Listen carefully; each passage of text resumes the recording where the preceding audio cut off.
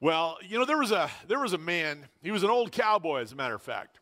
He was an old cowboy, and he has spent the majority of his life out on the prairie herding cattle. And I think you could probably say he was somewhat of an expert cow guy. I don't know if that's a particular right phrase, but that's kind of what he was. And every winter, he kind of observed the same things, that winter would be intense. There was a lot of freezing rain. There was blowing snow, and it just got cold. It was cold. I can only imagine how cold it was out on some of the prairies of Wyoming and Montana and the Dakotas, and I can't even imagine Colorado. Well, here's what he observed. When a really bad storm would come along, cattle would move downwind. So the way the wind was blowing, they would go in that same direction. And then they would finally come to a barrier where they couldn't go any farther, like a fence or something such as that. Well, then they'd gather together and they'd huddle, and the wind would just keep blowing. And what he found is that over the course of that particular winter season, many of those cattle perished. But he also observed something else. There was another breed of cow, a Hereford, I think I'm pronouncing that correctly. They did something a little different. They walked into the wind, not downwind. They walked into the wind. And as a result of that, most of them survived. And here was his observation. He says, you almost always found the Herefords alive and well. He says, I guess the greatest lesson that I have learned on the prairie is just to meet adversity head on and face life's storms. I'm telling you, that is incredibly insightful. To face life's adversities head on. Well, all of us at some point in life are going to face opposition, criticism, adversity, and difficulty. And in our study of the book of Nehemiah, Nehemiah was not immune to opposition. And what we see in the book of Nehemiah is really kind of his personal memoir. I think that's one way of phrasing it, of his journey from being a part of the administration of Persia, and then to kind of a general contractor in Jerusalem, and then all the way to being a governor in Jerusalem. And in that journey, one of the things that remained a very common theme was opposition. Opposition. But one of the things that I think we see very, very clearly in Nehemiah's experience is that he faced opposition head on. And he did it in a way that was extraordinarily godly. And it really helps us, because there are going to be times you and I will face opposition. Look with me, if you would, to Nehemiah chapter 4. Now, how can you follow along with us? Well, you can do that on YouVersion.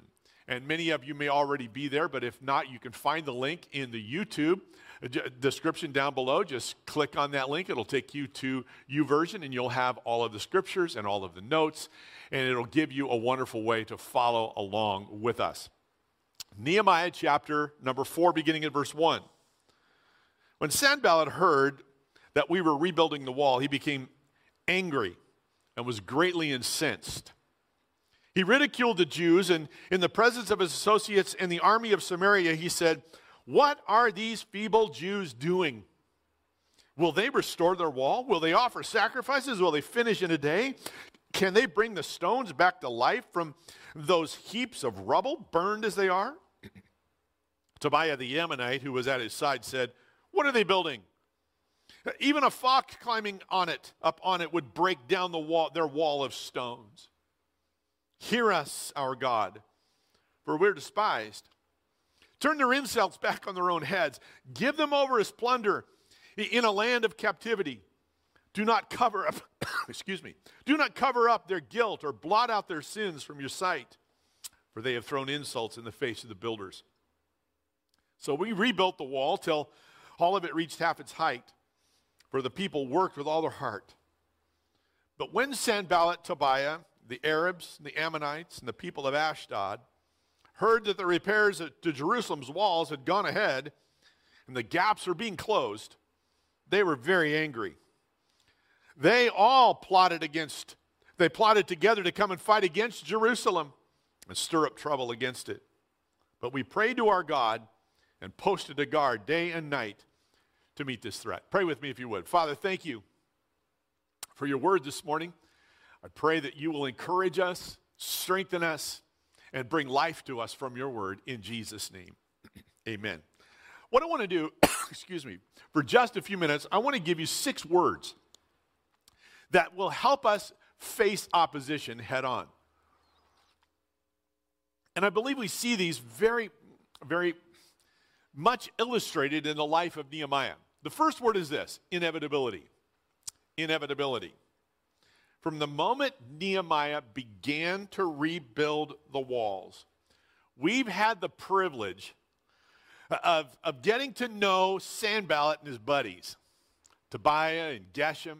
And now he's got the Ammonites and the people of Ashdod. They've all joined in as well.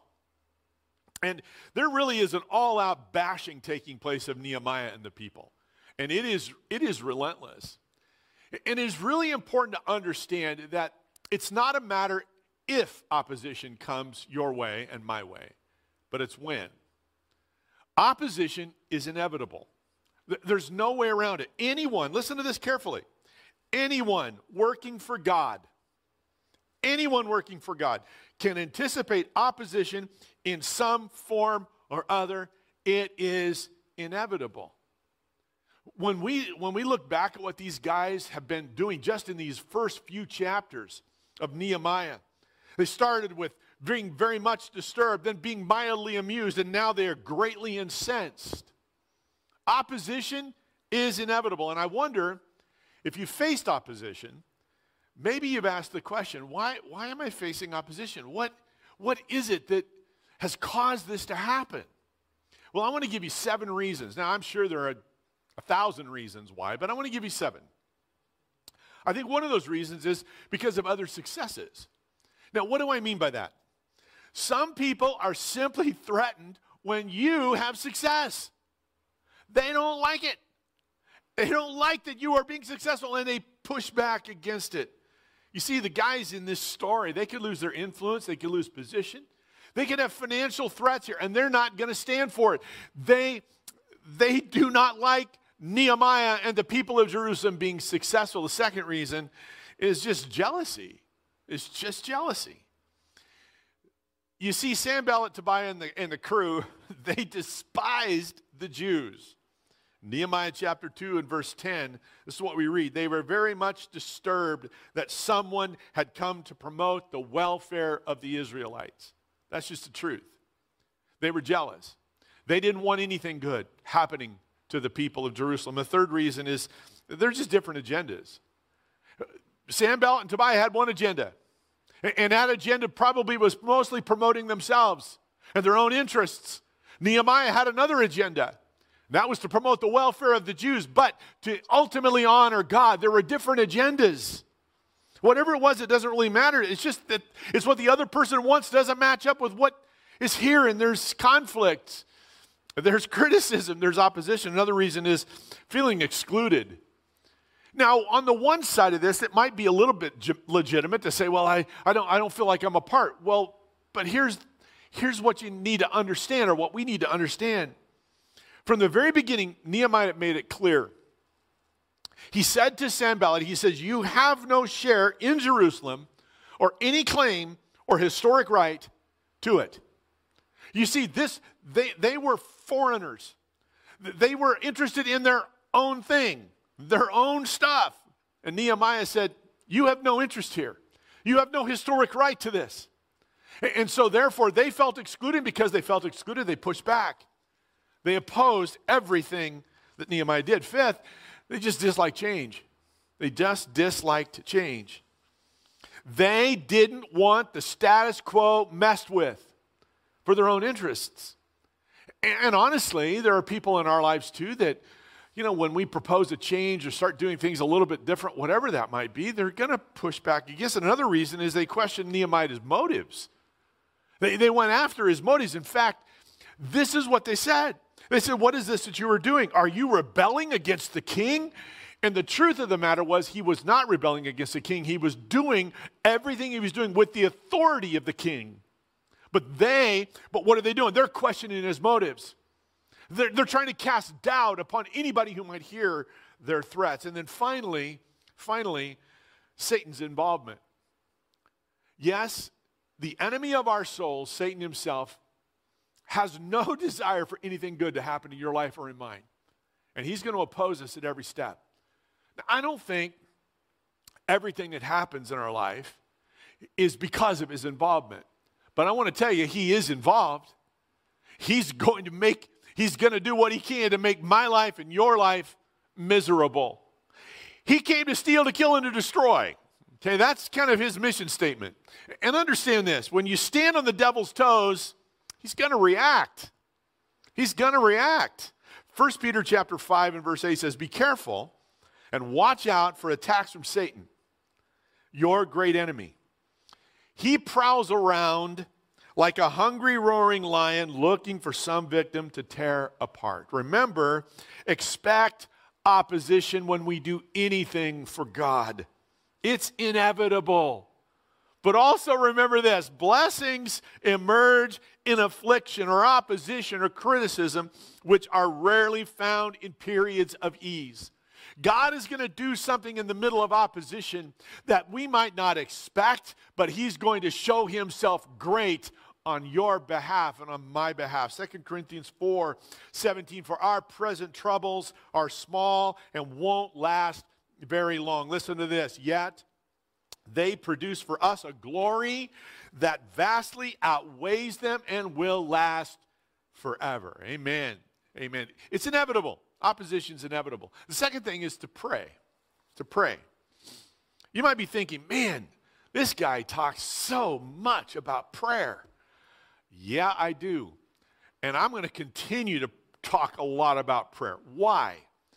It is so important, especially when you face opposition. So here's what happens. Sanballat and the crew come after Nehemiah and everything that the people are doing. And what do you see next in the text? Hear us, our God. Nehemiah immediately takes this particular moment of opposition to God in prayer. We can never spend too much time thinking, reflecting, and talking about prayer. And Nehemiah prayed an amazing prayer. He did so urgently. He prayed urgently. What we observe in his first course of action is to pray. It's an urgent prayer. He didn't retaliate against his enemies. He didn't become defensive. He doesn't argue. He prays. He prays urgently. In fact, I read this quote from Charles Swindoll. He said, never am I used of God more than when I am praying for my critics. Never am I used of God more than when I am praying for my critics. And I want to encourage you today, the opposition that maybe you're experiencing today, if it has the form of individuals who are pushing, pray for them. Pray for them. God will bless. In that James 5:13 says, is anyone among you in trouble, let them pray. Pray. He also prayed honestly. He prayed honestly. He pulls no punches. And there's something here that I think is so very important. Look at Nehemiah chapter 4, verses 4 and 5. He says, hear us, O God, for we are despised. Turn their insults back on their heads, on their own heads. Give them over as plunder in a land of captivity. Do not cover up their guilt or blot out their sins from your sight, for they have thrown insults in the face of the builders. Understand this. It is perfectly okay to tell God exactly what you're thinking. And you could see that in Nehemiah. He just, God, this is what's going on. Not only is this what's going on, and here's my very, very quick translation of this. God, get them. Get them. Don't let them off the hook, Lord. You see what they're doing? Get them. That's what he's saying. You say, well, that doesn't sound very godly. Well, isn't it better to just kind of express your concerns and the hurts and the stuff that's going on to God rather than just blowing up somebody else? What would that be like if we were to just unload on the people that are opposing or criticizing us? You see, Scripture says it this way, that a soft answer, a gentle answer, just what it does, it soothes the harshness of others. You see, it's perfectly okay to just express ourselves to God. Tell him what you're thinking. And then also, not only did he pray urgently and honestly, but he also prayed realistically. As he prays, here's this phrase: they have thrown insults in the face of the builders. Now, from the outside, that doesn't look, or from the surface, that doesn't look too important. But really, if you dig a little bit more into the text, really what he's saying is, God, they're insulting the builders, but ultimately they're insulting you. Because you are the one that has called us to do this. And Nehemiah just said, God, they've insulted you. This is wrong. That's a realistic prayer on his part. And then also, finally, he prayed dependently. He was dependent on God to act and to answer. You see, in certain conditions, God's the only one, I think probably in all conditions, God's the only one that really can help us and bring the hope that we need. He was the only one who could save them from disaster and discouragement. God's abundant resources and immeasurable supplies are released through dependent prayer. We need God. We need God. It's Colossians chapter 4, be persistent and devoted to prayer, being alert and focused in your prayer life with an attitude of thanksgiving. The third word is focus. Nehemiah just says it this way, or rather in his memoir, this is what he says: so we rebuilt the wall. There it is. He prays, he does all of these things. I love this image, weapons of mass distraction. And you notice they're all shaped like bombs. I found that image and I went, oh, that is so good. And it's all these social media sites, okay? Let me tell you something. Social media can distract us to no end. Now, there are other forms of distraction, most certainly, but I think we all understand how easily distracted we can become because of social media. And what ends up happening when we're distracted, and even things like this, it consumes us. It keeps us from being productive. And it can overwhelm our thoughts and everything that we're doing. Dr. Rich Gassaway, he is a psychologist. He made this statement about multitasking, and I know some of you think, I'm a good multitasker. Okay, I'll leave that to you. I'm not here to debate whether or not you're a good multitasker or not. But here's what Dr. Gassaway said. Just know that as you multitask, you are vulnerable to forgetting.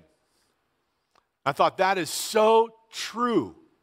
What ends up happening is we're not as focused as we should be or as we need to be. You see, God has called, when we're forgetting things, we're forgetting what God has called us to do. We're not focused on that. We lose focus. Nehemiah remains focused on the task at hand. What was? Rebuilding the wall. What did he do? He prayed and he got back to work. He prayed and he got back to work. Colossians chapter 3 verse 1 says, keep seeking the things that are above, where Christ is, seated at the right hand of God. Set your mind and keep focused habitually on the things above, the heavenly things, not on things that are on earth, which have only temporal value. Remain focused. Some years ago, Marcy and I went through a tremendous difficult time of opposition. And I will tell you, it was all-consuming. There's no way around it. It was all-consuming. It kept me awake. It kept us awake at night.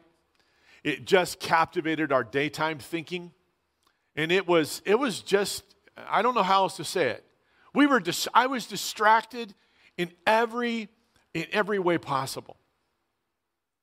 Well, during the midst of all of this, we came into a very critical time in our community. And because of that, I was literally thrust into some things that I wouldn't have expected to have been encouraged or challenged to do. I was giving interviews to local media. I was dealing with relief agencies. I was working virtually 24/7. It was just nonstop. And it was interesting. I had a conversation with one of my staff, and kind of in the midst of all this, I'll tell you, I was tired. There's no question. I had a conversation with one of my staff, and I told him this. I said, even though everything else is going around me, he says, I feel like I'm doing what I'm supposed to be doing.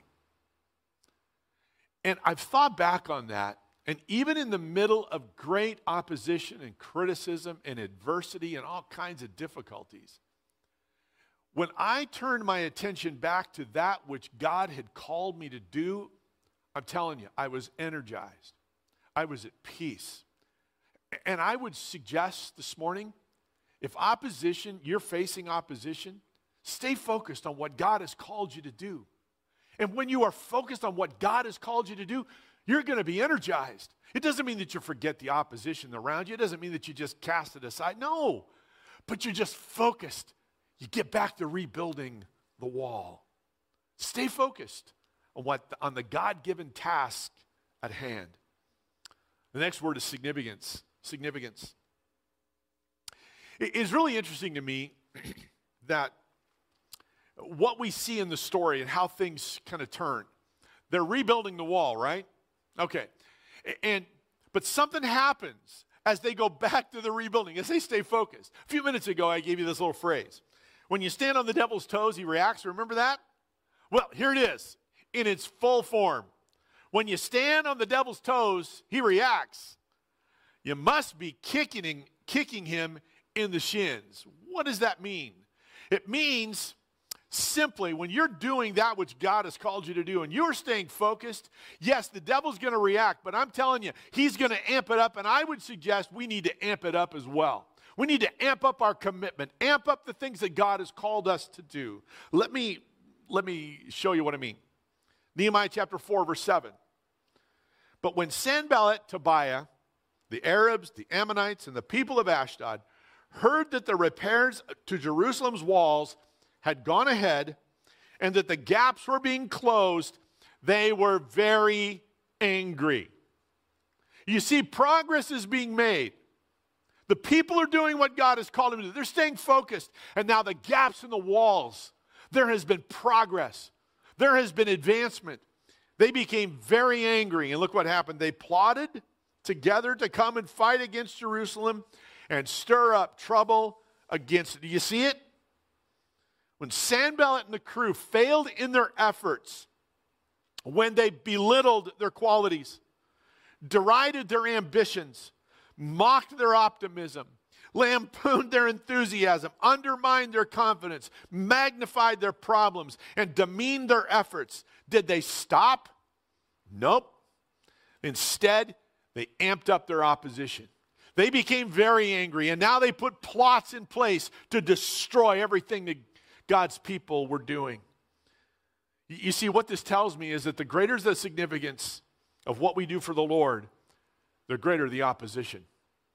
The greater the significance of the things that we do for the Lord, the greater the opposition. We should not be surprised that when we stay focused and we're rebuilding our walls, when we're working in the places that God has called us to, when we are giving generously, when we are serving wholeheartedly, when we are sharing the faith that God has put in our hearts to those in our family and our friends and our neighbors and at work, and we're living a life that honors God, let me tell you, understand you are kicking the adversary of your souls in the shin, and he will push back. He'll push back with intensity. But I believe it's at that moment, what do? We push back even harder in the power and in the might of our Savior, Jesus Christ. And we give even more generously. We serve even more wholeheartedly. We share even more passionately what God is doing in our lives. We push back. We push back harder than we are being pushed upon. You see, there's a story in the book of Acts, chapter 5, that really underscores this. You see, the apostles were arrested for preaching and teaching about Jesus. In fact, here's what you read. The high priest and all his associates were filled with jealousy. Okay? They were angry at what was going on. And that prompted the arrest of the apostles. But here's what's cool. They were miraculously set free from jail. So what did they do? Let's go to Starbucks and have a cup of coffee. And just kind of blow off, we're good. You know, we had our little bout with, no, what did they do? They went back out and started preaching again. It's a great story. It's a great story. In fact, and what happened is they were brought back in. They were kind of arrested a second time. And here's what Peter said. He says, we must obey God rather than human beings. The God of our ancestors raised Jesus from the dead, whom you killed by hanging on a cross. We are witnesses of these things, and so is the Holy Spirit, whom God has given to those who obey him. When they heard this, they were furious and wanted to put him to death. I'm telling you, they amped up. Let me say it this way. The apostles amped up their testimony, and the adversary of their souls amped up his opposition. And you'd think, oh man, this is it. It's over. Now we're going to go to Starbucks. It's just more than we can deal with. No, listen to what happens. Acts chapter 5, verse 41. The apostles left the Sanhedrin rejoicing because they had been counted worthy of suffering disgrace for the name. Now look at this. Day after day in the temple courts, from house to house, they never stopped teaching and proclaiming the good news that Jesus is the Messiah. Every time the enemy will amp up something, we need to push right back and amp up in the power of the Holy Spirit and do what God has called us to do. Because I want to tell you, what we are doing for the kingdom of God is significant in the eyes of God. And when it is significant, and the greater the significance, the greater the opposition. Don't be surprised, but keep pushing forward and pushing back with the strength that God gives each one of us. Opposition is almost always caused by success and not failure. And let that be an encouragement to you today. Relationships is another word. It's the final word today. Or actually, I got two more words, but this is the final one that I'm going to talk a little bit more about. Relationships. You notice at the end of this, they're angry, they're very angry, and then here was Nehemiah's response, but we prayed to our God. Now, I know we've already talked about prayer, but what I want to underscore here are the personal pronouns that you find throughout this passage. We, us, they, our. It's all about people. There are relationships here. Significant relationships. And it is critically important for us to remember in our rebuilding projects, in the midst of opposition, how important relationships are. It's not just Nehemiah, but it's the entire group of individuals who are building and rebuilding. And what we see in Nehemiah, we see a partnership with heaven, but we also see a partnership with earth. We're going to pray, but we're going to post a guard. You see, it's this spiritual connection, but it's also the relationships because of it. And I would just ask this question, how are you doing building and nurturing relationships? And once again, this is not something that's uncommon in this story. Like a little bit like prayer. Prayer is just kind of all over the story of Nehemiah, but so are relationships. Relationships. Psalm 142 and verse number 4, the psalmist says, I look for someone to come and help me, but no one gives me a passing thought. No one will help me. No one cares a bit about what happens to me. My prayer this morning for you is that's not the case. But it is easy for us to become isolated or to think of it this way, I can do this on my own. The opposition that I referenced a moment ago that Marcy and I walked through, I think there were some times that we felt like we were alone. But nothing could have been further from the truth. I could tell you story after story of people who made sure that we knew that they were walking with us. And the strength of that is difficult to quantify. And it is important for us to understand that opposition's going to happen, but when we're walking with friends, family, relationships that we built and continue to build or nurture, it doesn't take the opposition away, but I will tell you, it's much easier to endure. Proverbs chapter 17 and verse 17, a friend is always loyal, and a brother is born, look at this, to help in time of need. Man, that's so good. Well, I told you there are 6 words. That's 5, and here's the 6th word. And the 6th word is to learn. Learn. One of the things that I see in this passage of Scripture and that I want to leave with you today. Learn that opposition is inevitable. Let this be a learning experience. Don't be surprised when opposition comes. Also, learn to pray in the middle of opposition. Or when you first sense it, pray. Don't retaliate. Don't become defensive. Or I could even say it this way, don't become offensive. Go after him. No, pray. Pray. I would also say, push away all the distractions and learn to be and remain focused on that which God has called you to do. Maybe you're just feeling opposition as a dad or a mom, whatever that might look like. Just stay focused on loving your kids. Stay focused on giving them God. I would also suggest, just as we've said, learn and understand how significant it is, the things that you are doing in the name of the Lord. And it shouldn't be a surprise, again, that opposition would come. And then finally, learn how vital relationships truly are. And I think one verse that would help us kind of put all of this into to help us understand it. Paul said in Romans chapter 15 and verse number 4, he said, everything that was written in the past was written to teach us. Can I just change that word for a moment? Help us to learn. Those things were written so that we can have hope. And that hope comes from the patience and encouragement that the Scriptures give us. Learn that when opposition comes, and it will, so I said when it comes, not if, when it comes, let Nehemiah be a great teacher to us, his story, to pray, knowing how significant the things are that we're doing are to the Lord. And learn all of these things. Grow. And one last thought.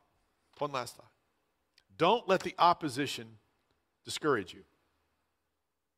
Let the trials strengthen your faith and draw you closer to Christ. Opposition is going to come. But just as Craig Rochelle said, don't let it discourage you. Let it strengthen your faith and draw you closer to Christ. Pray with me. Lord, thank you for today. We pray that in the midst of opposition, just as we have read, studied, and thought through this morning, I pray, Lord, no discouragement. But Lord, let it strengthen us and let it draw us closer to you. In the midst of all the opposition that we might face, Lord, I pray that we would pray, would stay focused. Lord, we would understand how significant it is, the things that you've called us to be and to do truly are. Lord, I pray that we would nurture and build the relationships that we're so privileged to have. And in the midst of opposition, God, we're going to face it head on. Not going to run away from it. Now we're going to face it head on, but we're going to do it in a way that is godly and honors you. And Lord, this morning, if those who are watching this morning, if opposition is there, I pray, Lord, that they would face it in a godly way, just as Nehemiah has showed us. Thank you. Thank you. We give you all the praise today. In your name, Jesus. Well, this morning, if opposition is something you're facing, well, understand, first of all, it's inevitable. Get it. But would you begin by praying? And let me just get back for just a second. I said it's inevitable. There are some reasons why. The greatest opposer that we will ever face is the enemy of your soul and mind. I said it a few moments ago that Satan comes for one reason, or actually three reasons: to steal, to kill, and to destroy. But Jesus said, I've come that you might have life and have it to the full. And that's really available to all of us this morning by coming to Christ in faith. If you don't know Jesus as Savior, can I invite you to invite him to be Savior and Lord. Just pray a simple prayer. And it is really simple. Jesus, be my Savior. I declare you as Lord of my life. Forgive me of my sin.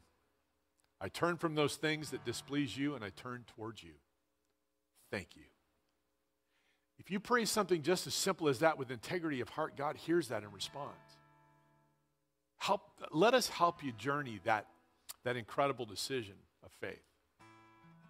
Let us know at office@crossroads.com. We would count it an honor and a privilege to be able to journey with you your walk of faith. Regardless of what the opposition might be that you're facing today, God's greater. God's bigger. He's here to give us help and to provide us hope in the midst of every moment of opposition that you will face. So today, as we go into a time of worship, please remember, God is for you. God is with us, even in the midst of opposition. Blessings to you. Let's worship.